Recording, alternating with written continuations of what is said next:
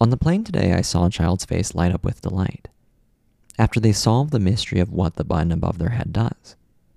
It turns on the light above them.